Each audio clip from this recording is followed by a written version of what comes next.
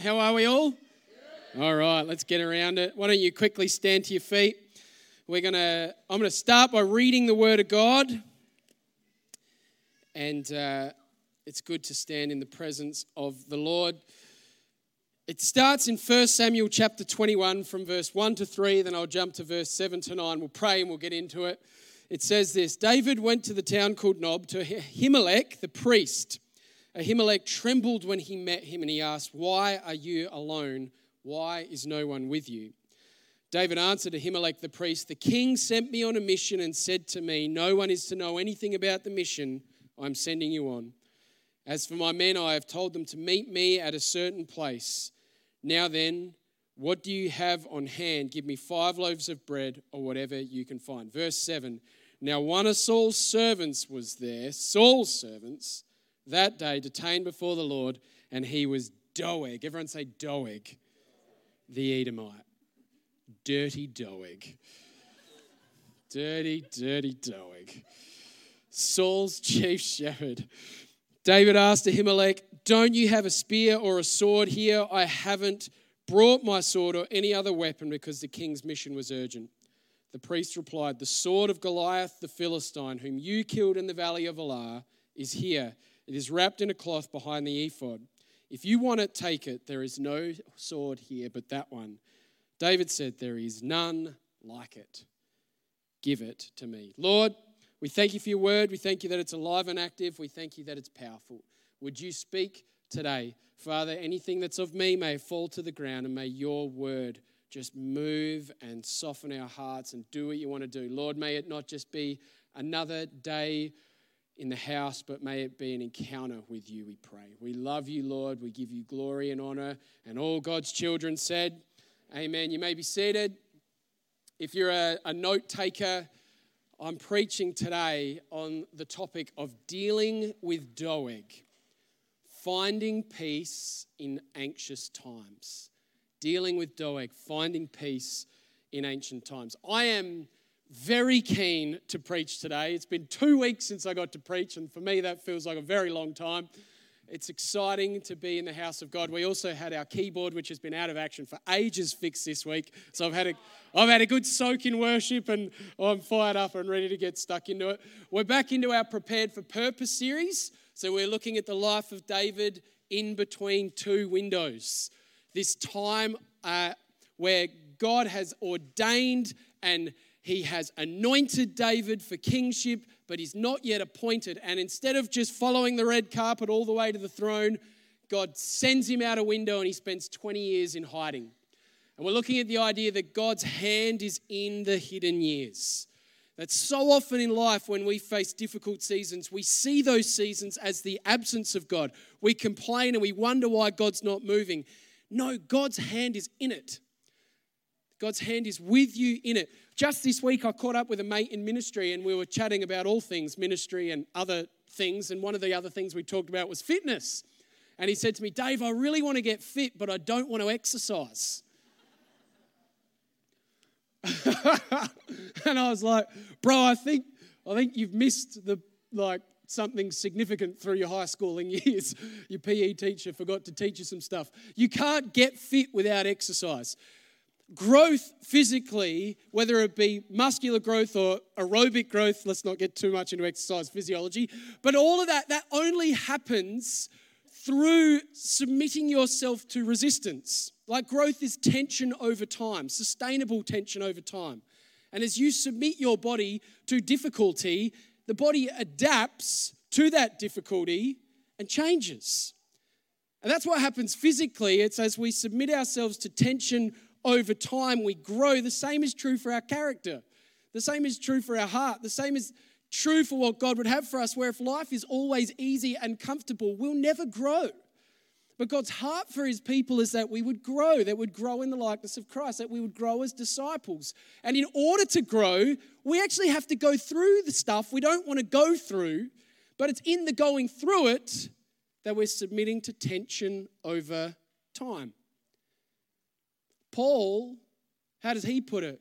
He says the testing of your faith develops perseverance, character, and character, hope. And hope does not disappoint us. You see, if you want to walk in hope, if you want to be filled with hope, that actually comes through a season of testing. A faith that is not tested is a fragile faith. A faith that endures is a faith that's got some guts, got some roots that go down deep. Pick your analogy. A faith that's got some muscle on it. Faith is like a muscle. Use it and it will grow. Who remembers that song as a kid? Anyway. And so we're here today, we're looking at 1 Samuel chapter 21, and we're looking at David, and we're saying, we know that this time between two windows, it started as God sent him out, and the first place he ran to was the prophet. And he ran to the prophet Samuel, and as he ran to the prophet, he was looking for a word. And he didn't get that word through a mouth, but he got that word through what happened to Saul. And so then he left the prophet and he ran to the prince. You remember that? He ran to Jonathan. And he ran to Jonathan not looking for a word, but looking for wisdom. He was looking for counsel. He wanted some advice on what he should do. Should he stay? Is this a serious thing, or do I need to go? And he gets the word, you got to go. So he gets wisdom from Jonathan. And now he's going to run from a prince to the priests. But he's not looking for a word and he's not looking for wisdom. What's he looking for? He's looking for a weapon. And here's the fascinating thing. As we take a little run through a couple of chapters of Scripture, what you're going to see is the weapon he seeks is not the weapon he needs. And the weapon he gets is not the weapon he expected. But the weapon he gets changes his circumstance. It does something in him. It refines him. It's all a part of God's hand preparing him to become the person God is calling him to be. It is so good. And as I was preparing this, I spent days on this, like diving in, going, Lord, how the heck am I going to preach this thing? There's so much in it. I had like 7 different sermons. I'm like, we've only got one. What am I supposed to do? What am I supposed to say? And I felt like God said, just zoom out. Take a little helicopter. Take a little helicopter and have a look at this whole thing in context.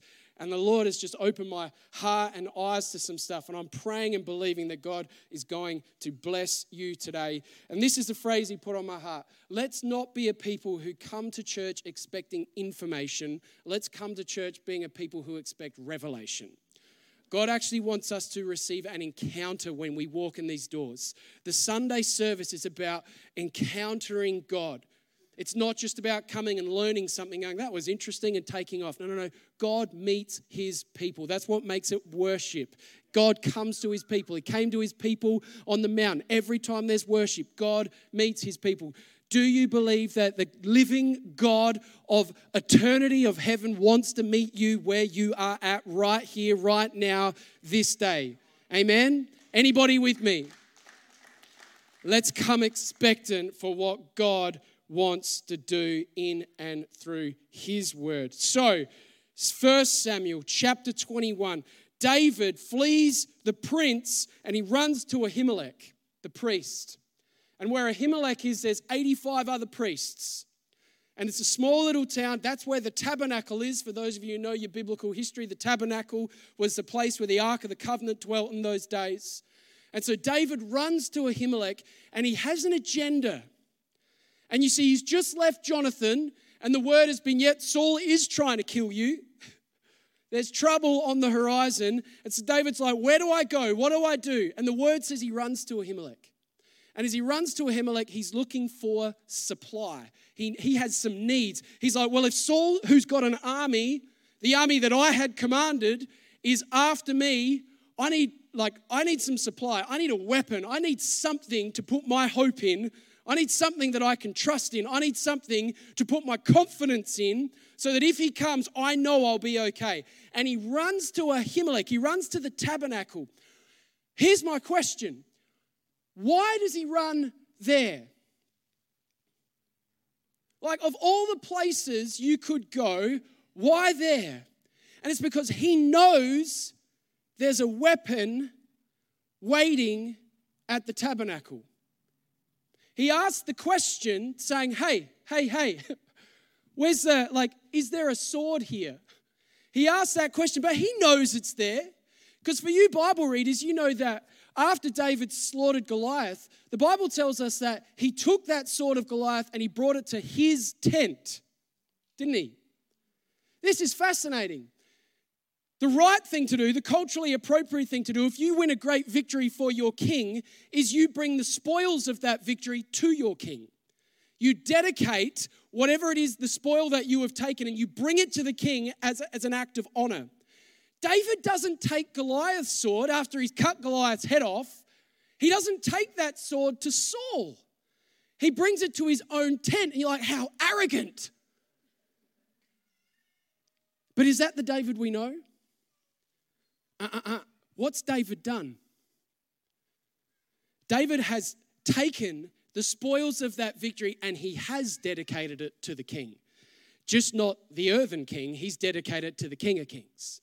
He's taken it all the way to the town of Nob. He's taken it to Ahimelech and he has dedicated it to the Lord because he knows that it was the Lord who brought about a great victory for him on that day. He knows that he did not come against Goliath in his own strength or in the strength of Saul. He even says it to Goliath when Goliath is like, who are you who comes against me? He's like, I come against you in the name of the Lord of hosts, the God of the armies of Israel, against whom you have defied. Like, he knows who brought him that victory. And so after that victory, he puts the sword in his tent, and it's clear that he then at some point along the journey goes to the tabernacle and dedicates that sword to the Lord.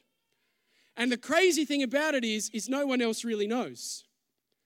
The only people who would know is the priest and who the priest chose it to reveal it to.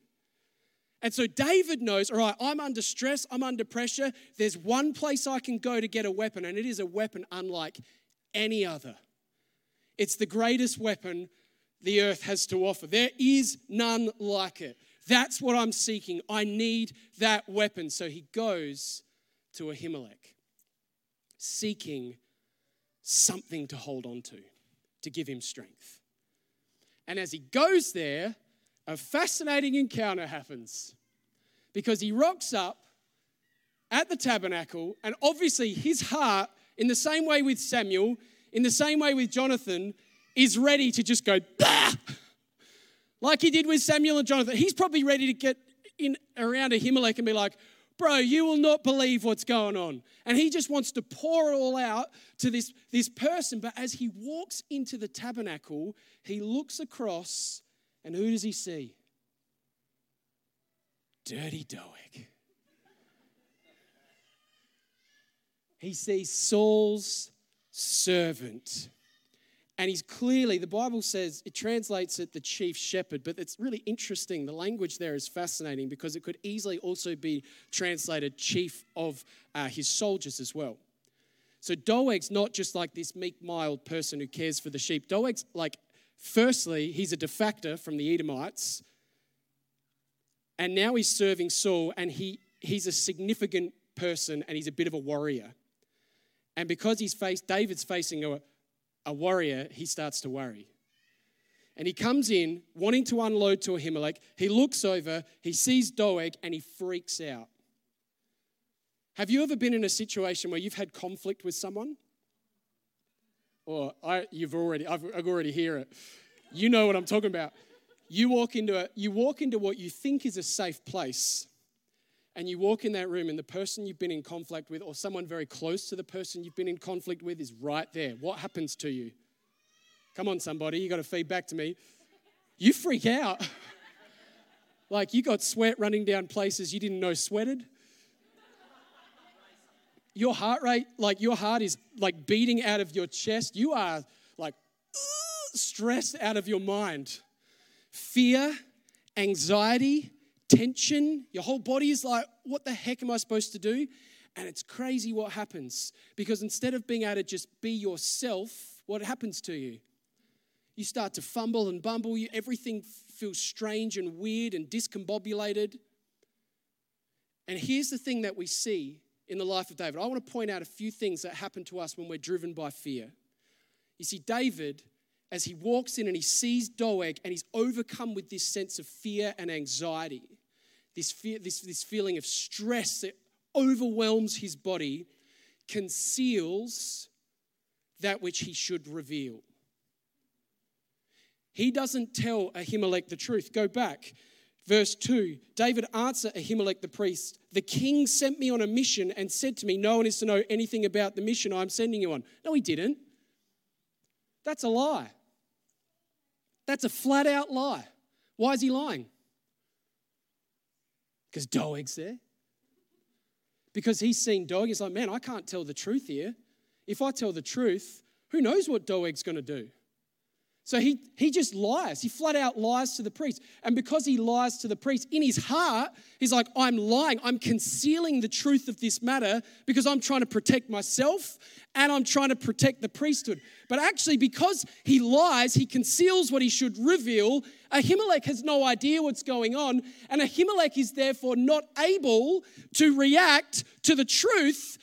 And there later on in this passage, which we'll read in a minute, he ends up going to Saul and gets murdered along with 85 other priests by the very man through whom David concealed what he should have revealed.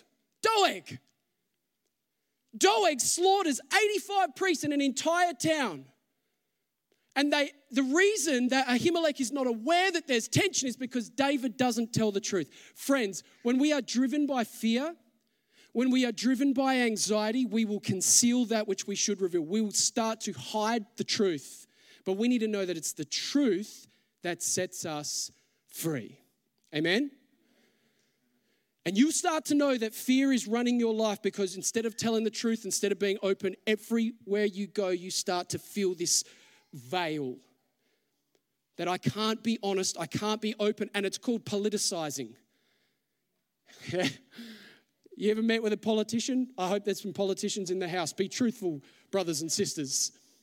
So often they'll just tell you whatever you want to hear because they're trying to politicize. They're trying to manipulate and move and do it their way. That's not what the Bible calls us to do. The Bible calls us to speak the truth in love. Come on, somebody. And when we start to speak the truth in love, fear starts to subside and we start to walk in faith. Because we know that greater is he that's living in me than he that is in the world. Amen?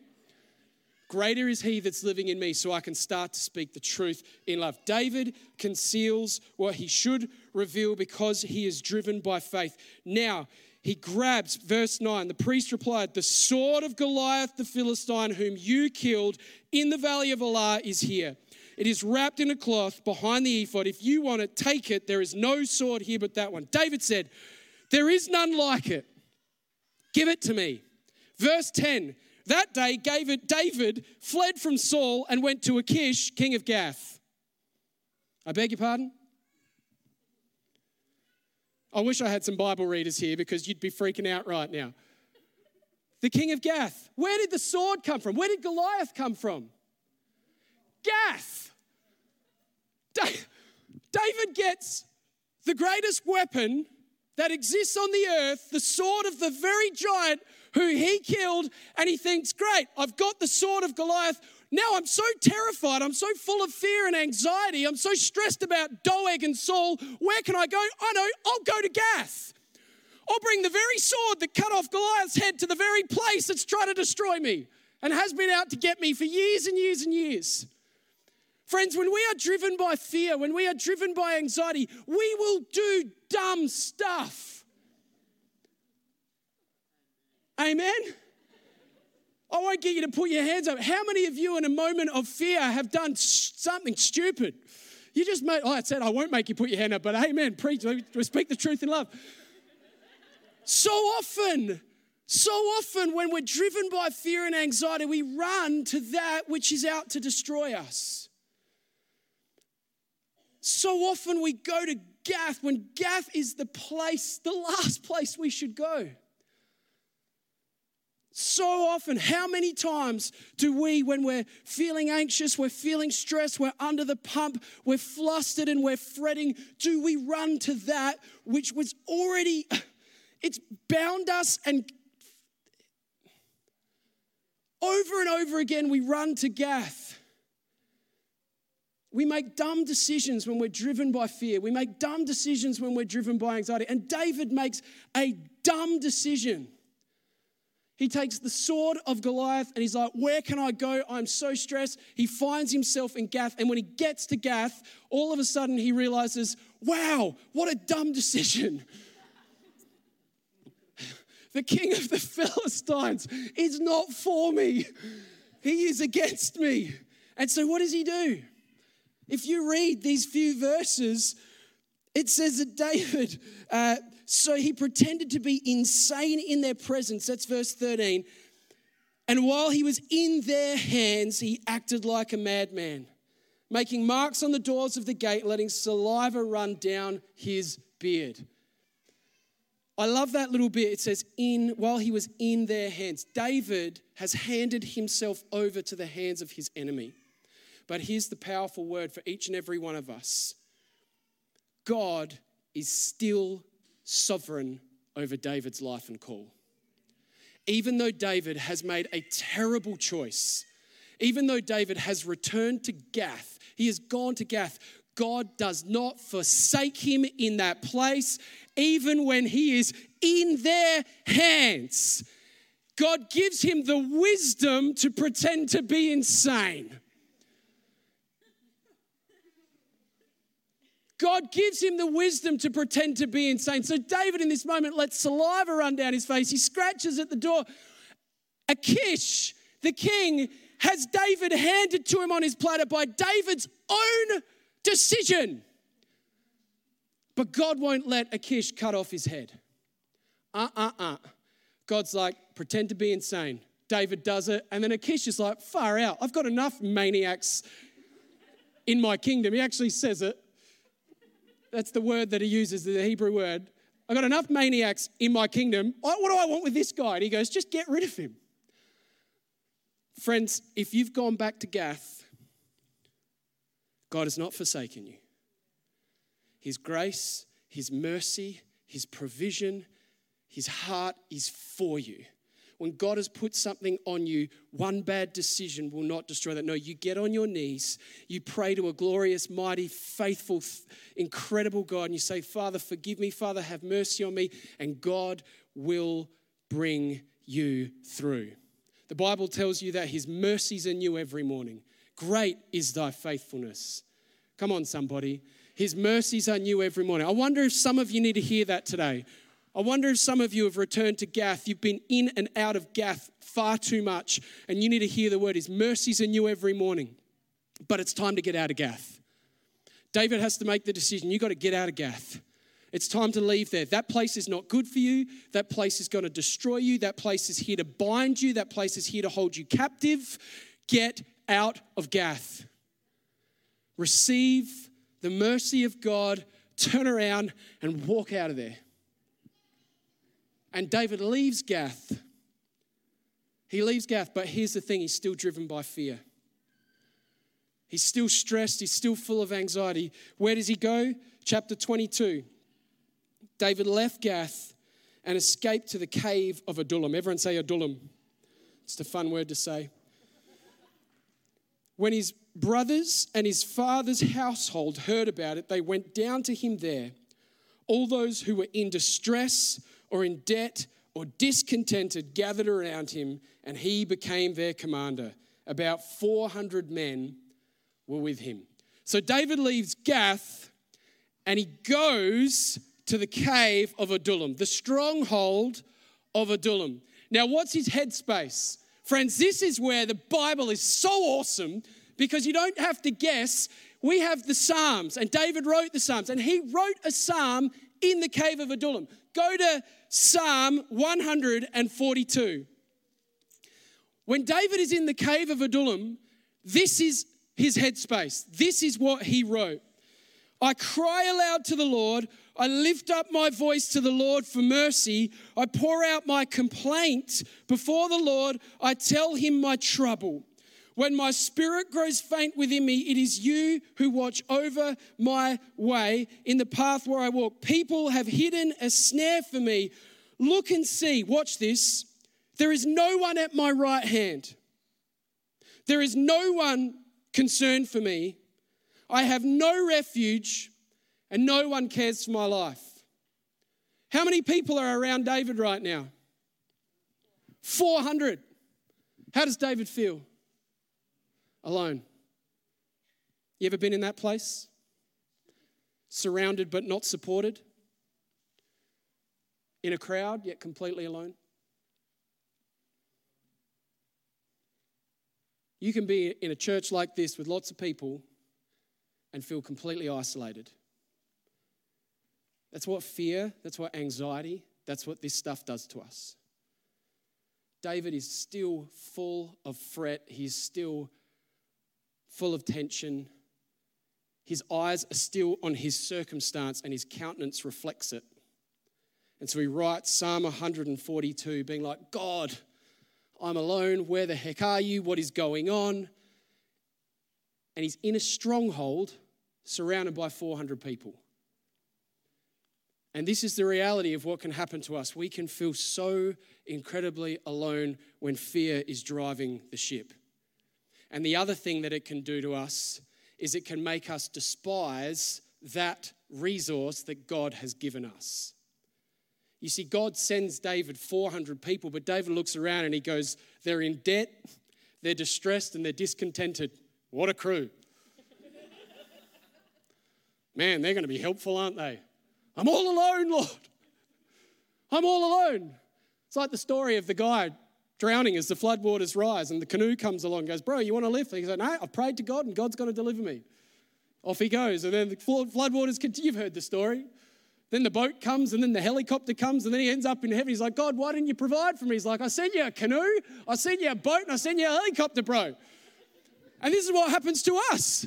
So often we're like, God, where are you? And God's like, look to your left. Don't despise that person. They might not look like you want them to look, but they're my person that you need in this moment to help get you through. All right? God even prepped David for this moment. He said, remember, people look at the outward appearance, but God looks at the heart. God's going to look at the heart. You will not believe what God can do through a motley crew.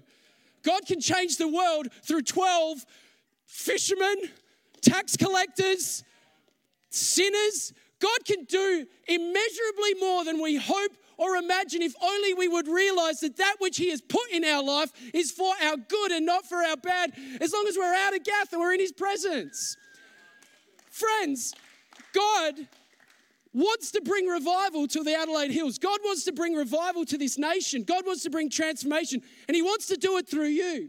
And he wants to do a work in your life. And he wants you to know that you are not alone, no matter what you're going through. Stop being driven by fear and anxiety and the stresses of this world. He has put people in your path. Open your eyes. See what God has brought you. And know this, that for King David, these 400 people, 400 debted, discontented, disillusioned dropouts are the very 400 people who become his mighty men and who take him from the cave to the crown. God can do it. Don't despise the day of small beginnings. Oh, I believe God has so much more in store for us as a church. I believe that the promises that God has put on your life, the promises that God has put in your heart, he will bring it to pass. And he has put people right there in your situation right now to walk the journey with you. Let them in. Stop concealing. Ahimelech was there to help. David lied. These 400 men were there to help. David didn't let them in. He kept them at a distance. I'm all alone. I'm all alone. I'm all alone. Let them in. Good intentioned, faithful people. Don't be afraid to expose the hidden place. It might be painful. You might think that they can't handle it, but if they're God's person, they're going to be there to help carry you. They're sent from God. Amen? David's living in that place. He goes to the stronghold, and he's still so fearful. He takes his mum and dad and he drops them off at the king of Moab. Now, Moab's, I'm just carrying on in the passage here. Moab's a friend to David. Moab, it's place. It's not God's place, but they've been a friend to him, and he looks after his mum and dad. It says that they stayed there as long as David stayed in the stronghold. Something fascinating happens. David has set himself up in the stronghold, and as he set himself up in the stronghold with 400 people feeling all alone, a word comes to him from the prophet called Gad. Everyone say Gad. And as Gad comes to David, he brings this powerful word. Chapter 22, verse 5, the prophet Gad said to David, remember how disillusioned he is. Do not stay in the stronghold. Do not stay in the stronghold of your own wisdom and your own imagination. Do not stay in the place that you have carved out for yourself. Do not stay in the place of your own personal security, your own personal walls, because that place is a cave and that will become a prison. Do not stay in that stronghold. No. You need to go into the land of Judah. Everyone say Judah. Go to the land of Judah. Leave the stronghold. Leave the cave of Adullam. Leave this place of your own making. Leave what seems to be strong. Leave the strength of men behind you. That might seem like a good idea. That might seem like a safe place. But David, it's the same as you looking for the sword of Goliath. The weapons of man will not prevail in this circumstance. No, you need the weapon, which is the sword of the Spirit. I want to give you a different weapon. You're seeking hope in this. Let me bring you hope over here. Listen to me. Stop trying to do it all your own way, going your own place, doing it in your own strength. No, it's time to go to Judah. It might not make sense, David. But if my Spirit is leading, you've got to pick yourself up. You've got to leave that stronghold and go to Judah. Who knows what Judah means? Praise. Oh, I feel like preaching, but I've got to... Hold on one second. Watch this. 1 Samuel 22, he hears the word from Gad. Go to Judah. So David left and went to the forest of Hereth. Now, verse 6...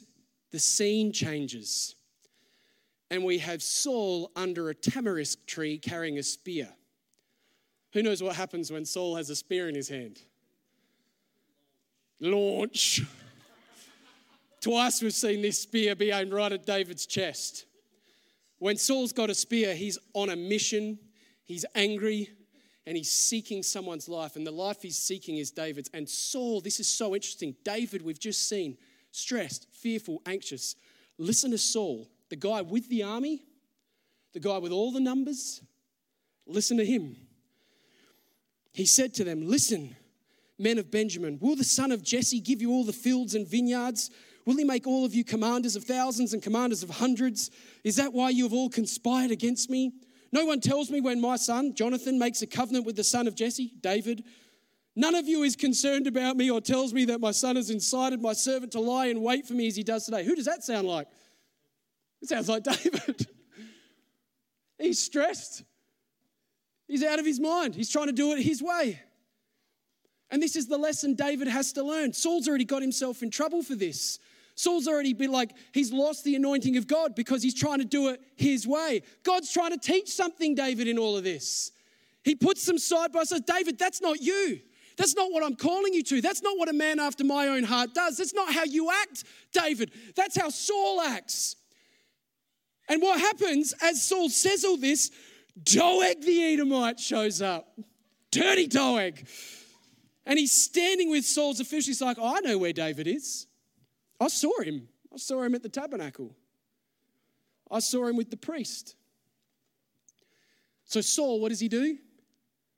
Sends for the priest. Isn't that interesting? And now in this moment, because David concealed what he should have revealed, Ahimelech and the priests have no idea what's coming.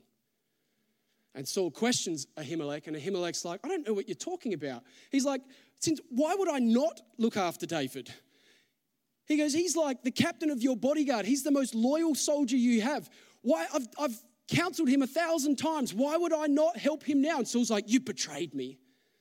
And he says to his men, I want you to kill him. And all Saul's men go, heck no, we're not going to lay a hand on the priest of the Lord. But watch who does. Then the king ordered... Hang on, I've missed it. The king ordered, but the king's officials were unwilling to raise a hand to strike the priest dogs. Then the king ordered Doeg. Dirty Doeg. You turn and strike down the priests. So Doeg the Edomite turned and struck them down. That day he killed 85 men who wore the linen ephod. He also put to the sword Nob, the town of the priests, with all its men, all its women, all its children and infants, all its cattle, donkeys, and sheep. Doeg destroys an entire town trying to earn Saul's favor. A destruction that could have been avoided if David had told the truth. And because he's following the orders of someone driven by fear and anxiety.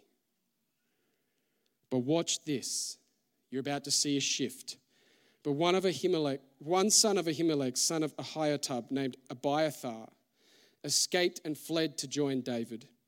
He told David that Saul had killed the priest of the Lord. Then David said to Abiathar, that day when Doeg the Edomite was there, I knew he would be sure to tell Saul. I am responsible for the death of your whole family. A lesson to leaders. Wear it. Don't pass the buck. Don't make other people take your fall. Wear it. Be responsible for your decisions. I am responsible for the death of your whole family. Now, listen to this. Verse 23. Stay with me. Don't be afraid. Huh? The guy who took Goliath's sword to Gath, full of fear. The guy who then hid in the stronghold and hid his mum and dad, full of fear. The guy who was told to get out of the stronghold and go to Judah is now saying, don't be afraid. What's happened to David?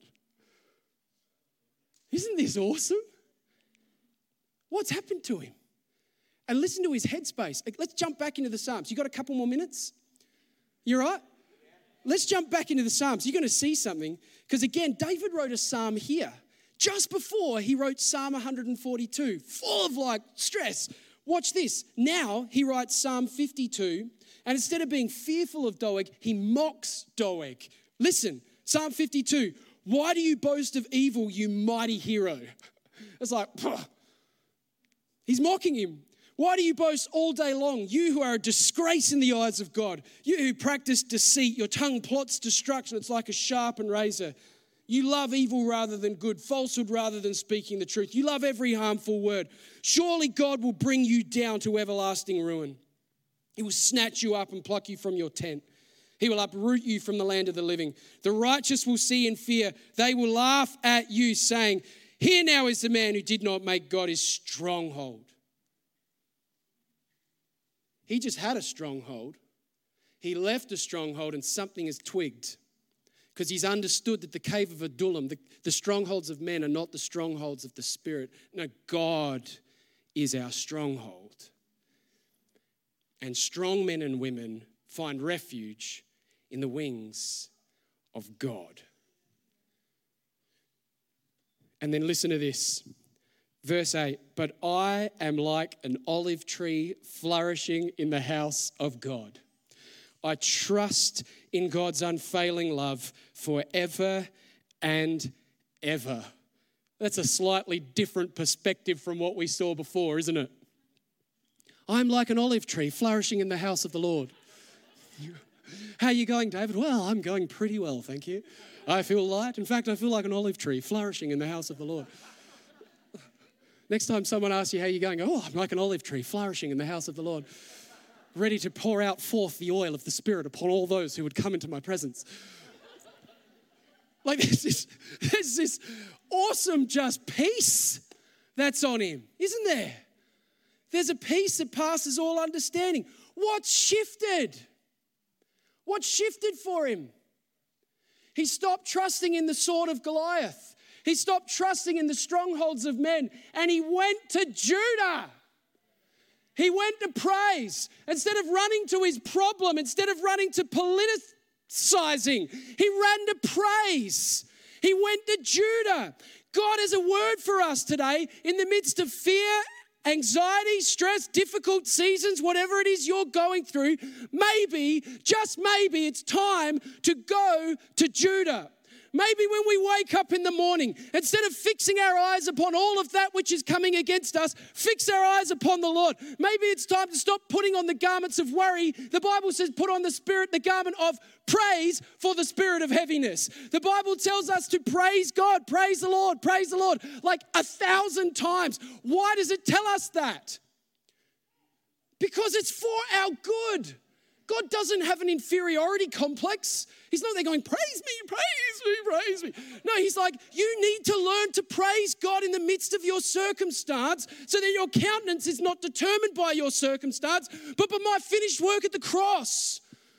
Praise me. And there's something that happens in the spirit. There's something that happens in our souls when we begin to praise God. What it does is it changes our focus. It changes our perspective, because instead of seeing Doeg, the Edomite, we see the deliverer of heaven standing at the right hand of God, who gave his spirit, who is for you and not against you. It's time to recognize that the weapons of the world will not prevail in this season. We need to fight with the weapons of God. He has given us the sword of the Spirit, which is the word of the God. He calls us to pray in the Spirit on all occasions. There is a weapon that God has given his people, and it is good and it is powerful and it is effective. As Thea said before, the prayer of a righteous person is powerful and effective, and it avails much. Oh, what would it be like if the church went to Judah? Come on, someone. Can we go to Judah this week? Band, you can come up. We need to close. Can we go to Judah this week? I tell you, it's been so good for my soul, and all I needed was a keyboard. And then I spent the afternoon, I'm going, why the heck did I wait for a keyboard? You with me? Why did I wait for a keyboard? I don't need a keyboard to worship God. I don't need a keyboard to sit there and be like, Lord, just let me soak in your presence. Sing a cappella. Doesn't matter if you can't sing a lick. Just declare who he is. Just proclaim his name. Just declare his goodness in the land of the living. As we lift up who he is and we start to realize, oh, greater is he that's living in me than he that's in the world. Wow, I'm held in the palm of his hand. Wow, he shelters me. He loves me. He's for me and he's not against me. And we realize that the weapons of our warfare are not carnal, but are mighty through God for the tearing down of strongholds. And we start to pick up the sword of the Spirit. We start to pick up the weapons he's given us. We will see deliverance. You will see breakthrough. And the church needs breakthrough right now, yeah? Oh, come on. It would be so good if we went to Judah. It'd be so good if we went to Judah. It changes David's whole perspective. And it's such a lesson that he had to learn. That if he's going to lead the people of Israel, he needs to learn to be the least anxious presence in a room. And the way you become the least anxious presence in a room is by realizing who's holding you. And how good he is. So that's what we're going to do. We're going to go to Judah right now. I want to invite you to stand to your feet. I'm going to invite Ben to move this thing, if that's okay, brother. Oh, you can't. Mitchie can. Or Steve can. Someone can. And I'm not just preaching to the people in this room. I'm preaching to everyone watching online. Let's go to Judah. And we're going to open up this space for prayer. And if anyone here just wants to be encouraged, you want prayer, you're like, Lord, I just need some prayer. Let's do it. Come and get prayed for. And it doesn't have to be by me or by another leader. Just get prayed for. Like say, I want prayer. I want to fix my focus. I want to change my perspective. I want to invite you to come. Come and receive prayer. Come and pray for somebody else. Let's not make Sundays come, receive, go out the door and get back to whatever it is we're doing. No, come and encounter the living God. Come to Judah, to Judah, to Judah, to praise, to praise, to praise. For there's power in the mighty name of Jesus. Oh, we're about to sing a song, no weapon. What does it say? What's that line? I want to quote the scripture. The weapon might be formed, but it won't prosper. The weapon might be formed. There is a weapon, and it may be formed, but it won't prosper. Stop looking at Doeg. It's time to deal with Doeg. And time to be like, Doeg, I know who fights for me, and he's way greater than you. You're just a dirty Doeg. I serve the King of Kings. I serve the Lord of Lords. I serve the one who will come again riding on a white horse with a sword out of his mouth, who will roll up the heavens like a scroll, and all of eternity, all of creation, every knee will bow and declare, holy, holy, holy is the Lord Almighty, who was and is to come. We'll declare, worthy, worthy, worthy is the one who is and is to come. That's what the church needs to do. We need to pick up our praise and put down our problems and say, Lord, you've got it. You've got it. You're good. And I'm going to run in faith, not fear. And I will see deliverance and I will see breakthrough. I will see God's goodness in the land of the living. So come, let's pray, let's worship, let's praise our great God. You've been listening to a sermon from Hills Baptist Church. To find out more or to hear other great content, find us at hillsbaptist.com or on your podcast app.